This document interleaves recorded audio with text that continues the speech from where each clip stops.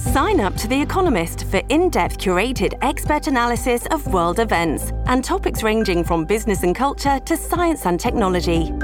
You'll get the weekly digital edition, online-only articles, curated newsletters on politics, the markets, science, culture, and China, and full access to The Economist Podcast Plus.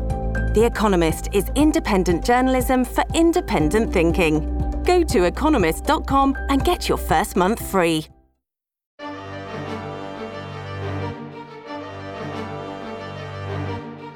Hello, welcome to New Books in German Studies, a channel in the New Books network of podcasts. I am Michael O'Sullivan of Marist College, one of the co-hosts of this podcast. Today, we are very lucky to have Professor Dagmar Herzog as a guest. She is the Distinguished Professor of History and Daniel Rose Faculty Scholar at the City University of New York Graduate Center, and author of numerous publications. Today, we will discuss her most recent book, entitled Unlearning Eugenics, Sexuality, Reproduction, and Disability in Post-Nazi Europe. This book appeared as part of the George L. Mossey series in Modern European Cultural and Intellectual History with the University of Wisconsin Press in 2018. Hello, Dagmar. Welcome to the show. I'm glad to be here. To start, I was wondering if you could discuss the origins of your interest in the field of German studies, as well as the circumstances that led you to research and write this particular book. That's two questions. Okay, the short version of the German studies answer is that originally I'd gone to grad school at Brown to work with Joan Scott in French labor and gender history, but then I became really interested in taking up the deconstructionist and post-structuralist ideas she was working out in the 19th century French context and seeing how they helped me think about 19th century German history. So my first book was on the Badenese revolutions of the 1840s. But anyway, the dissertation / first book was called Intimacy and Exclusion, concerned the dilemmas of liberalism in the face of a rising religious right of ultramontane Catholics, who specifically used sexual innuendo and anti-Semitism for political gain, and then the unexpected consequences that had for Jewish rights and for women's rights. And then my second book shifted to the 20th century, but took up a lot of the same themes. So Sex After Fascism took up those questions of sexuality, anti-Semitism, theology, morality in the context of Nazi and post-Nazi Germany, asking why the lessons of Nazism and the Holocaust were worked through in the realm of sexual politics. And arguably, Unlearning Eugenics is a kind of sequel to Sex After Fascism. So to answer the second part of the question, I have found these amazing primary sources in the context of another project. It was Christian theologians, Protestant and Catholic, surprisingly, who advocated for abortion rights in the 1960s and 70s.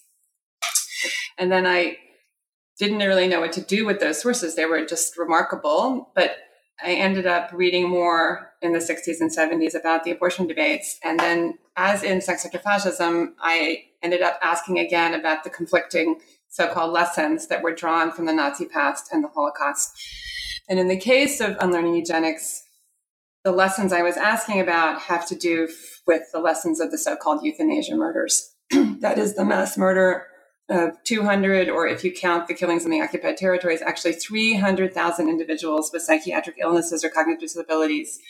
And those murders are ones that scholars now see as the, quote, trial run or first chapter of the Holocaust of European Jewry.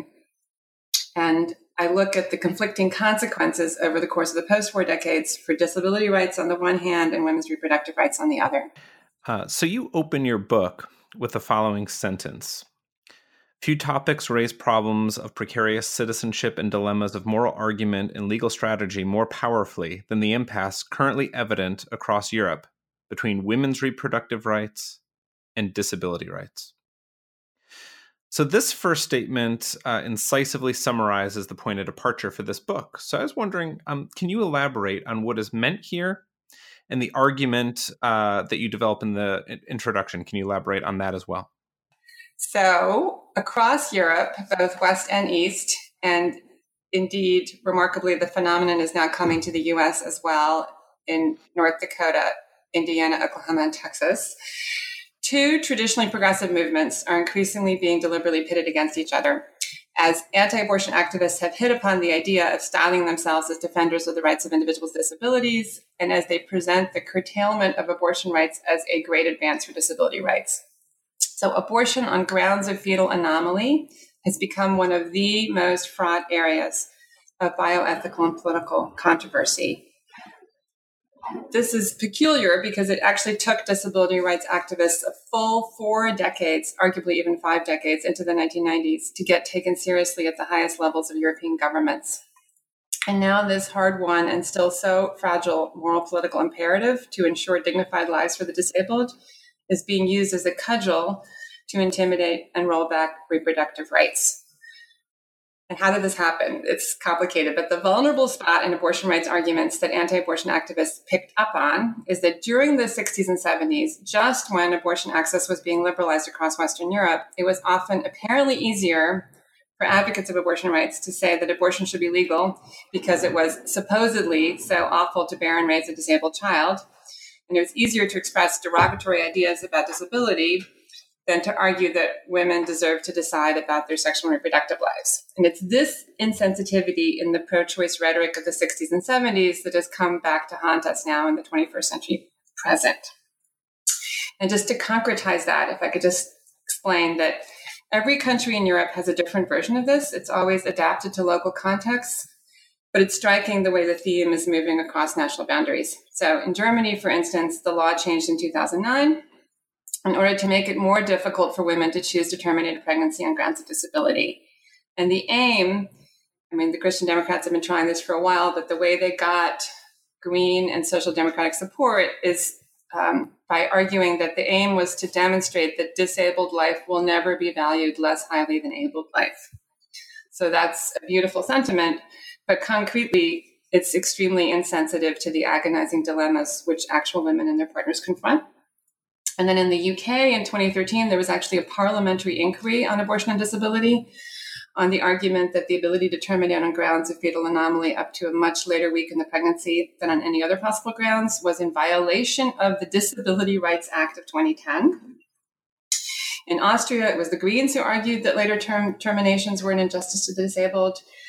In Spain, it was in 2014 that the argument was made that Spanish law, which had just liberalized abortion access a couple of years earlier in 2010, should undo that because the country needed to come into compliance with the UN Convention on the Rights of Persons with Disabilities, which, by the way, says nothing about abortion. In Poland, where abortion on grounds of fetal anomaly are one of the very few grounds on which they're permitted at all, the Prime Minister proposed in 2016 to give women who carry a disabled fetus to term a one-time gift of $1,000. In Hungary, it came in the form of an amendment to the constitution declaring that eugenics of any kind is unacceptable. And most recently, it's even come to Belarus, where the concern about abortion because of disability is being floated. So it's happening everywhere, but always differently. But meanwhile, in this incredibly painful irony, it's all happening at a time of welfare state shrinkage and austerity policies, which mean that actual government support for self-determining lives for differently abled individuals is being cut. And the necessary conditions for flourishing lives are concretely constricted. One of the ideas that you pursue in the first chapter of your book involves how current master narratives about the 1960s and 1970s overlook many crucial elements in the struggle for reproductive rights for women. One of these overlooked themes includes the arguments made from within a religious and Christian framework in favor of legal access to abortion. So these, in some cases, these theologians you mentioned from the 60s and 70s. Can you share what you uncover about religious figures who argued for the decriminalization of abortion and why they have been forgotten? Yeah, I'd love to, because they're pretty remarkable. And it would be interesting if they existed now, but they don't. So in the 60s and 70s, the theologians who advocated for liberalized abortion access made several arguments, 5 or 6. So one is that moral reasoning on the subject of abortion needs to begin from the life of the individual woman and her specific situation. So as one put it, not the abstraction human life, but the concrete human being needs to be the starting point of moral reflection, and that her life needs to be considered in its holistic entirety, and that includes the well-being of her family. So as another put it, loving one's neighbor has to start from the position of the already living, involuntarily pregnant woman and her sense of dread about the future. Then secondly, the theologians argued that it was a foundational moral issue to be able to determine the number and timing of children, that we're not animals, right? That this is a rudimentary part of human dignity. And third, and this is really interesting and it's hard to imagine now, but they really argued that wantedness and relationality are central aspects of what constitutes humanness in the first place. And they suggested that an incipient life needs to be affirmed. The way they put it was called to be born in order to be fully humanized. Abortion, they said, is, quote, not murder because it is specifically motivated by the refusal or incapacity to humanize the embryo. And then I looked at their writings, and it's interesting that they do not get too much into the sticky intricacies of how exactly women end up pregnant. But it is striking that both French and Swiss Catholics remarked that it was just and right that women will no longer accept that they are the ones who have to pay for the pleasure of the men, especially of those men who don't concern themselves with the consequences of sexual relationships. So they did understand at least that much. And then fifth, and again, strikingly, they worked strenuously to reject the idea that life begins at conception. Over and over again, whether it's the British Anglicans or Methodists or whether it's in the continental European countries, they distinguished between the potential life of an embryo and a later term fetus. And they also said that a fetus cannot be classified as an independent human being. But for me, the most notable argument was the final one, the one that directly challenged the idea that all pregnancies were God's will. And there's a Swiss Protestant, his name is Eula Barchai, and he actually said this is pure biologism, not true faith. In other words, he directly reversed what counted as secular and what counted as an active faith. So for him to treat God as the origin of a conception that was caused by male ineptitude or irresponsibility or by technical failure like a slipped condom or diaphragm was, in his eyes, quote, not only grotesque, but actually blasphemy and simply incompatible with Jesus' teachings. Now, that's pretty elaborate theological thinking, and it's a really good question why they've been forgotten. One of my findings is that hostility to women's sexual and reproductive self-determination is by no means confined only to the religious. There's been an aggressive rollback against women's rights growing in strength globally in the last 10 to 15 years, and plenty of the arguments are made explicitly in secular, not religious terms. And on the other hand, I would say also that much of what is presented as religion these days is hard to separate from right-wing nationalism and racism. So social justice-oriented versions of Christianity, just like of Judaism or Islam, have always had this small, contrapuntal, embattled presence within the traditions. And in the 60s and 70s, those were stronger strands. So 60s and 70s within Christianity were a time of tremendous interest in liberation theology. And it's easy to see that a leftward turn more generally helped the churches to rescue the reputation of Christianity that had been so tainted by its association with Nazism and other fascisms. So one of my hopes in bringing these creative figures, these embattled contrapuntal figures from the 60s, 70s back into view, is that it'll help us see that religion per se is not the problem in our present. It's about what kind of religion we have, right? And I include, it's hard for people who are only listening to this, I urge you to look it up, a beautiful artwork of The Last Supper by Rav Mamedov, Mamedov. It's photographic painting of Jesus and the disciples all being portrayed by individuals endowed with Down syndrome to make an emphatic point in favor of liberation theology. Yes, and there are a lot of illustrations in this book, so it really is a important part, very important part of the text, I would say, or a very important part of the book. Okay, so just moving on then, the first chapter of the book is also crucial to your thesis about how eugenics often became prominent in rhetoric that surrounded efforts to decriminalize abortion. Can you provide an example or two of how abortion and disability became linked? Yes, so the theologians did argue that abortion on grounds of disability was moral. In other words, they in no way romanticized the difficulties of being disabled or of loving and caring for someone who has a disability, but they were not as derogatory and nasty as many other proponents of liberalized abortion access. But nonetheless, for example, in the French Jesuit journal Etudes, the authors tactlessly, I would say, wrote that it was really, quote, immoral for children to be born who will end up being a heavy burden to society.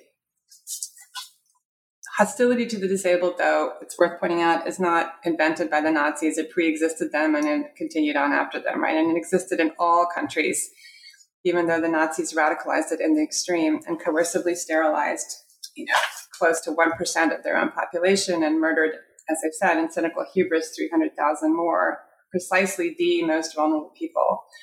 So, in fact, the ones killed were the most cognitively challenged, the ones unable to provide labor, but instead requiring the labor of care from others.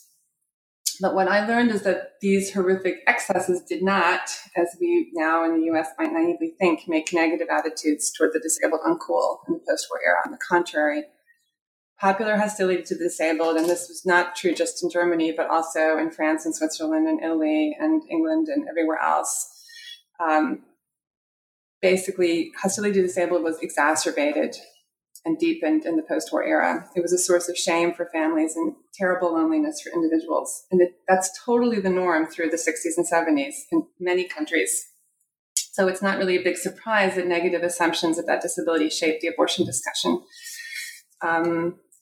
This is hard to put into words, but, a disability negative argument for abortion rights seemed strategically effective in its moment. It provided a kind of end run around people's ambivalence about women's sexual freedom.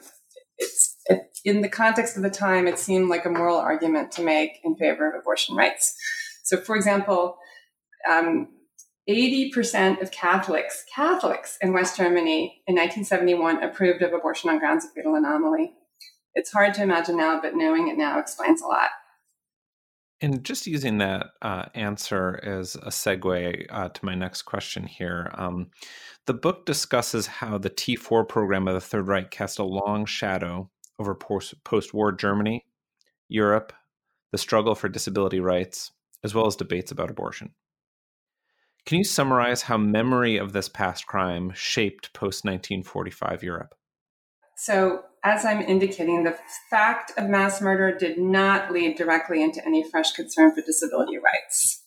On the contrary, and shockingly, many of the perpetrator doctors enjoyed great popular support and had very bright post-war careers. Meanwhile, the West German government found lots of excuses not to give recognition or pay reparations to the coercively sterilized. And individuals with disabilities were hidden away, either by families or in often very repressive institutions, and denied self-determination.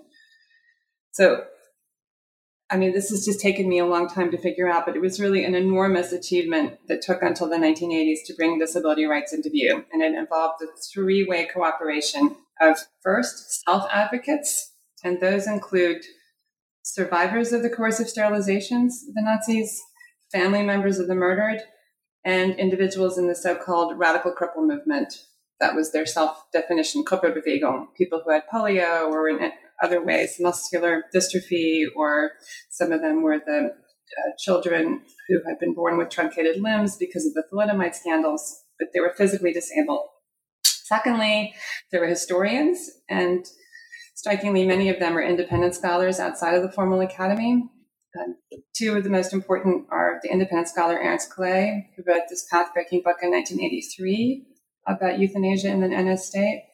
And the other is the feminist historian Gisela Bach, who in 1986 wrote the first major study of the sterilizations and explained also to the Bundestag, where she was called to testify, that the abuse of the disabled was part and parcel of Nazi racial policies and deserved to be treated just as seriously. And then finally, the third constituency is the Just Born Green Party, which took up the cause of the so-called forgotten victims, including the victims of sterilizations. So those three, the self-advocates, the historians, and the Green Party, put justice for the disabled more centrally on the political agenda in the 80s in Germany. But also in other nations, disability rights activism, aside from veterans, of course, grew only very, very slowly, and it took into the 70s to get going in the form of self-advocacy groups, and until the 80s and 90s to get any results politically. And really, this is shocking, but it's important. Strong public commitment to memorialization is totally a 21st century, post-turn of the millennium thing. The Bundestag did not repudiate the Nazi sterilization law until 2007. And the stunning, the really just gorgeous and informative blue glass memorial to the murdered disabled in Berlin was not built until 2014. That's 5 years ago. And that answer is a nice example of something I think you do well in the book, and that's how you take case studies out of Germany, but then kind of extrapolate and demonstrate how that's part of these larger European-wide trends. It's a confusing story. It was hard to figure out, how things happen the way they did. So in any case, in the second chapter of the book explores an event known as the Singer Affair in West Germany during the 1980s. Can you describe the debate surrounding Peter Singer and what is exposed about the relationship between disability rights and women's reproductive rights? Yeah, thanks for that question. It took me some time to understand why disability rights activists would eventually lend their support to the idea that abortion on grounds of fetal anomaly was immoral. Because coming at this from an American point of view, that's not a foregone conclusion. I mean, history could have gone in a different direction. It is possible, I contend, ardently to defend and promote disability rights and still find termination of pregnancy on grounds of disability morally acceptable. So to just take a contrasting example, Israeli disability rights organizations say it is both, quote, important to prevent and important to support. So they think it's okay to abort on grounds of disability, but of course, when someone's born who's disabled, of course, we're going to pour all the love and care we can into that person. But that's not what happened in Germany. So the second chapter homes in specifically on West and then United German discussions to explore how, conversely to the developments of the 60s and 70s, this new, appallingly long delayed, but now finally there, insistence in the 80s and 90s on a more positive attitude towards disability would end up having adverse repercussions on women's rights to abortion access. So I ultimately learned how feminists within the radical cripple movement, while emerging from the New Left, for a multiplicity of reasons, came in the course of the 80s to advocate a particular position that demanded women's right to abortion access on any and all grounds except on grounds of fetal anomaly. So the very existence of those grounds, the so-called eugenic indication, was considered in and of itself a sign of unacceptable, profoundly immoral hostility to the disabled. And I traced how this compromise position, all abortions are okay except for this one kind, first articulated by this tiny minority of left-leaning women, came to be, after the collapse of the Berlin Wall and the absorption of the former East into the Federal Republic, the law of the land under conservative Christian democratic auspices. And yes, the story turns out to have a great deal to do with the Australian philosopher Peter Singer, who is best known to most people as an animal rights advocate, but someone who in 1989, just before the wall fell, caused an extraordinary eruption of debate about human disability rights with his utilitarian philosophical contention that the life of a pig or dog or a chimpanzee is worth more than that of a cognitively disabled infant. So it's not like he just caused this all by himself. I mean, causation in history is a tricky thing. And indeed, in the late 80s, there were a number of dynamics colliding. But for contingent, but then ultimately consequential reasons, he's the reason for a shift in the debate. So among the things that were colliding, and I sometimes think of history as like this billiard ball table where you shoot a ball and things go off in all different unexpected directions. So one thing that happened was a huge scandal over an abortion doctor in the conservative state of Bavaria. Then at the same time, there was repeated evidence of insensitivity among Greens and feminists and other members of what was left of the New Left around disability suddenly in the wake of the Chernobyl nuclear reactor disaster, in which disability in cartoons and in narratives was portrayed as a horrendous outcome of technology gone awry. And that's painfully ironic because it's even as Greens are also the key players in seeking justice for victims of the Nazis' coercive sterilizations. And another thing that's happening is this consolidation at long last of a historiographical consensus that Nazi abuse and murder of psychiatric patients and individuals with disabilities constituted a form of racism. This was a really incredible accomplishment. And then, on the other hand, there's anti-abortion activists' efforts to reach out to disability activists with increasing success. And then there's simultaneously strenuous women's rights efforts to refute the ascendant Christian democratic argument that abortion is equal to murder. So all these contradictory things are happening at once. But it's the battle over Peter Singer and his right or not to speak in Germany that literally finally catapults what had been this tiny group of disability rights advocates into national media attention. And It's also Singer's eroding of the boundary between abortion and infanticide, something very special to him.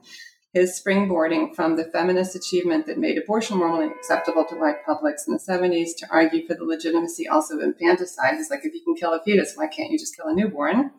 That's what shapes the terms that German discussions could take.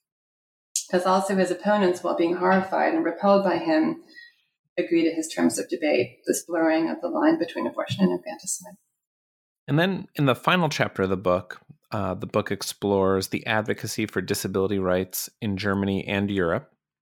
It features several organizations and people who advance this agenda in the 21st century. Can you describe one or two of the activists you cover that exemplify the major reforms that have been sought over the last 2 decades? Yeah, I definitely wanted to end on a happy note. The final chapter widens out again to all of Europe, documenting a big range of disability rights efforts in the 2000s and 2010s. And importantly, also, the emphasis is on the full lifespan of individuals with disabilities, not just the moment of birth. So actually, I sort of think of the chapters of the book as going thesis, antithesis, alternative antithesis. But once again, there are these complex reverberations between various presents and pasts, as this chapter traces a variety of literal and conceptual connections between avid present-day efforts to insist on full human subjecthood for individuals with disabilities, including especially also individuals with cognitive disabilities in all dimensions of existence, sexual, political, psychological, and an eclectic but vital handful of intentional life-sharing communities that brought together disabled and enabled individuals founded already in the 40s, 50s, and 60s in either direct or indirect reaction against the Nazis' systematic mass murder project. So it's another way of drawing lessons from the past, right? So an example would be the Camp Hill movement started by Austrian Jewish socialists who were drawn to the anthroposophical ideas of Rudolf Steiner. They flee the Nazis in 1938 and moved to Scotland to live in intentional community with disabled children. Another example is the Catholic L'Arche, as in Noah's Ark movement, started by Jean Vanier in France, when he chose to live together with individuals with cognitive disabilities, including Down syndrome. And both of these, both Camp Hill and L'Arche, are now globe-spanning movements encompassing several hundred communities, but they were both developed in reaction against the Nazis. But I'm also deeply moved, for example, by the work of a man named Duncan Mercica in Malta, the smallest of the European countries, who builds on a contrapuntal strand of radical possibility within the psychoanalytic tradition. It's exemplified by the leftist Lacanian Felix Guattari, most famous as being the co-author of that counterculture classic of the 70s, Anti-Oedipus, but someone who in the 60s and 70s lived in community with individuals living with schizophrenia at a clinic called Laborde in France. And Guattari inspires Mercica. What does Mercica do? He's an educational specialist. He works with children who have what is called PMLD, in other words, profound and multiple learning disabilities. They often have IQs that are unmeasurably low. They have no standard means of communication. These are the people that Peter Singer thinks don't even count as persons, right? And Guattari believed human beings were mutually transformative. I don't know if you read Anti-Oedipus, but basically it's all about flows of energy, intensities, and desires. And Guattari rejected bounded identity categories, and he emphasized the importance for everyone, as he put it, of becoming Black, becoming woman, or becoming gay.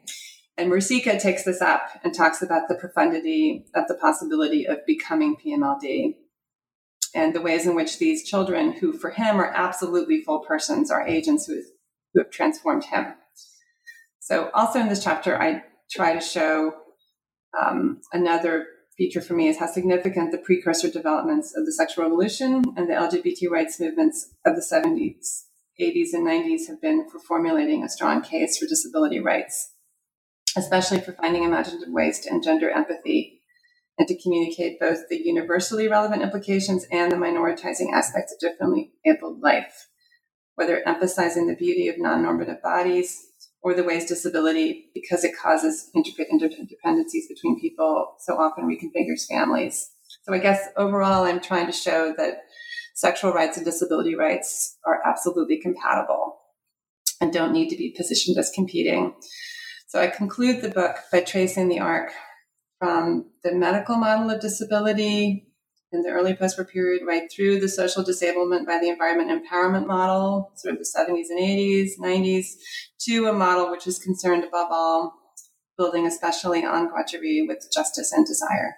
All right. Well, and my next question is one I don't often get to ask, but as you've done such an extensive amount of work on the history of sexuality, I was wondering if you were willing to take the time to comment on how your findings in this book build upon your past work about the history of sexuality and the history of religion also.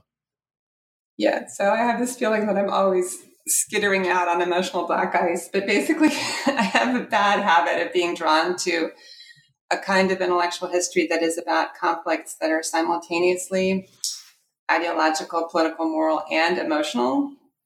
I mean, just very intense for people. And in this case, they're not just about sexual politics in the wake of mass murder, the way, say, sex after fascism was, but they're about something as intimidating and complicated as the politics of actually making life itself.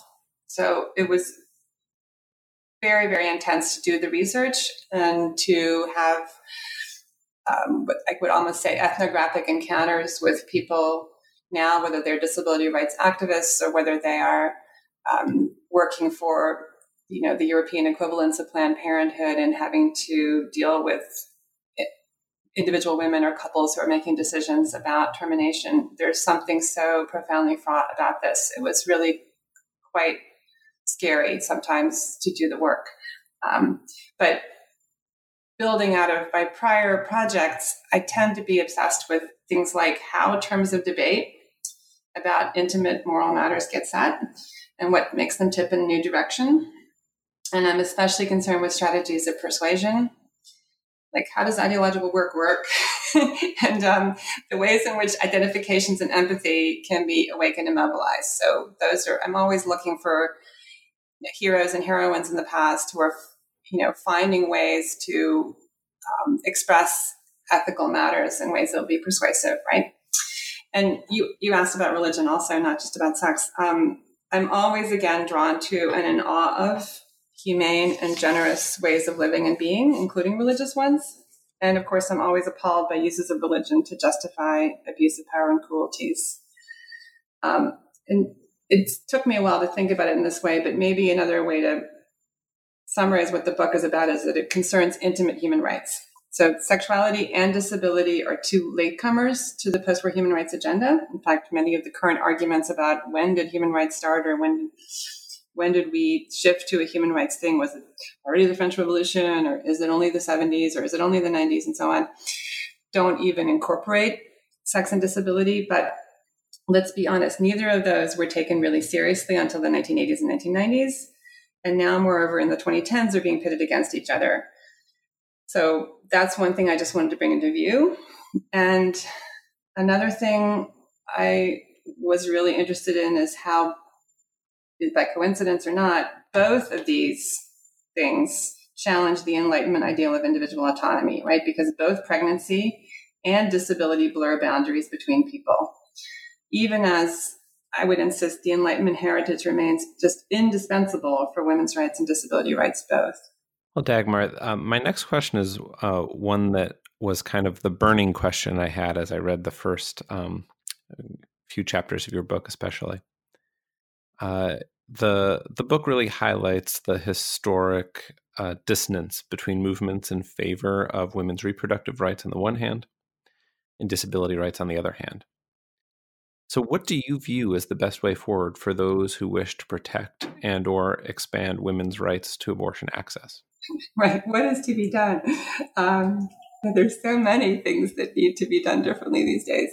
Okay, so let me think. I guess one point I would make is that it's really important to get away from abstraction and high-minded righteousness, which is often, I would say, hypocritical and sadistic, and to create greater empathy for the concrete agonies of individual women's and their partners' decision-making. I mean, that's what gets lost in all these super righteous efforts to claim that we need to curtail abortion rights on grounds of disability. So I guess get away from abstraction and high-minded righteousness would be point number one. I also, secondly, would say it's incredibly important to direct attention to life after birth. not to fixate on this moment of birth, and actually, call attention to the enormity of love and care, and also money. Disability costs money that is needed to make flourishing, joyful, dignified lives possible across the lifespan. I think that's one of the most essential things we can do, is to acknowledge that welfare states are important. And the third thing, and I guess I mentioned this earlier, is, the importance of identifying heroes and heroines, just giving voice to that precious handful of individuals who articulate ethical positions that are under attack, but that are really important. And so looking for people who can argue that defensive disability rights can coexist, indeed must coexist, with support for individuals and couples making their own choices about whether to terminate, or now with the new technologies, whether to use pre-implantation diagnostic testing or whether to carry to term. It's hard for Americans to imagine, but in Europe, there's a lot of ambivalence about pre-implantation diagnostic testing. There's a lot of worry that this is somehow Nazi to choose between different fertilized eggs, that that's somehow already terribly eugenic and scary. So key examples for me that I highlight in my book that I just want to bring to a wider public are an amazing woman in the UK named Jane Fisher, who runs a national telephone hotline that helps couples with total openness to whatever their outcome will be, but helps them to make the decisions that are right for them after they receive a diagnosis of fetal abnormality. So she's very important. She also testified in that UK parliamentary inquiry on abortion and disability, very sensitively and differentiatedly. And another person I bring into view is a man named Luc Ricordon, who's a Swiss politician who is himself disabled with Holt-Oram syndrome. It's, for those who don't know, it causes malformation of heart and limbs and excruciating pain. And he has gone on record repeatedly pointing out both that it's just a huge responsibility to bring human life into the world, and that not to ensure it has the best possible chances is tremendous injustice, and who has pointed out that empirically, countries that permit pre-implantation diagnostics and permit termination on grounds of disability also happen to be countries in which the living disabled are treated with great respect and dignity. All right. Well, I could listen to you talk about this for quite some time, and there's a lot to talk about. But I think at this point, we've taken up enough of your time, and I'd like to end their interview with the typical New Book's final question. What are you working on now? Aside from getting ready for the new semester, batches of new students. So I'm co-editing an anthology on sexuality and colonialism with Chelsea Shields at UC Irvine or Routledge. I'm very excited about that. And I'm also writing the introduction to the translation into English of a 1978 book by the radical Swiss psychoanalyst Fritz Morgenthaler, who is a fascinating figure. He was the first European analyst since Sigmund Freud to say that homosexuality is not a pathology, and to develop just wonderful, subversive, generous ideas about what he called, quote, the sexual as a guerrilla force in ever uneven battle with the dictatorship that has already formed sexuality. And he was an ethnologist who also, in addition to being a psychoanalyst, he conducted what he and his cohorts called ethno-psychoanalytic conversations, sort of at the border of anthropology and psychoanalysis, in decolonizing Mali and Cote d'Ivoire and in Papua New Guinea. And he was just a remarkable person, so that's another big task. But the major project involves the one that I was brought to through the Unlearning Eugenics thing, which involves burrowing even more deeply into this dark hole of the euthanasia murders, looking specifically at what has been called the broken resistance of the Christians, who sought valiantly, but ultimately in most cases failed to stop the killings. And then also exploring the long climb out of that abyss and the lesson making and rethinking, and ultimately the development of a disability liberation theology and way of being. Well, your level of productivity and research is always quite staggering, but thank you for sharing those. All those projects sound really interesting, and hopefully we can have you on the show when some of those start to come out down the line. That would be great. So, well, thank you for giving us your time and for being on the show today, Dagmar. Thank you so much. Well, that's it for today on New Books in German Studies. We are a channel in the New Books network of podcasts. My name is Michael O'Sullivan, and our guest today was Dagmar Herzog.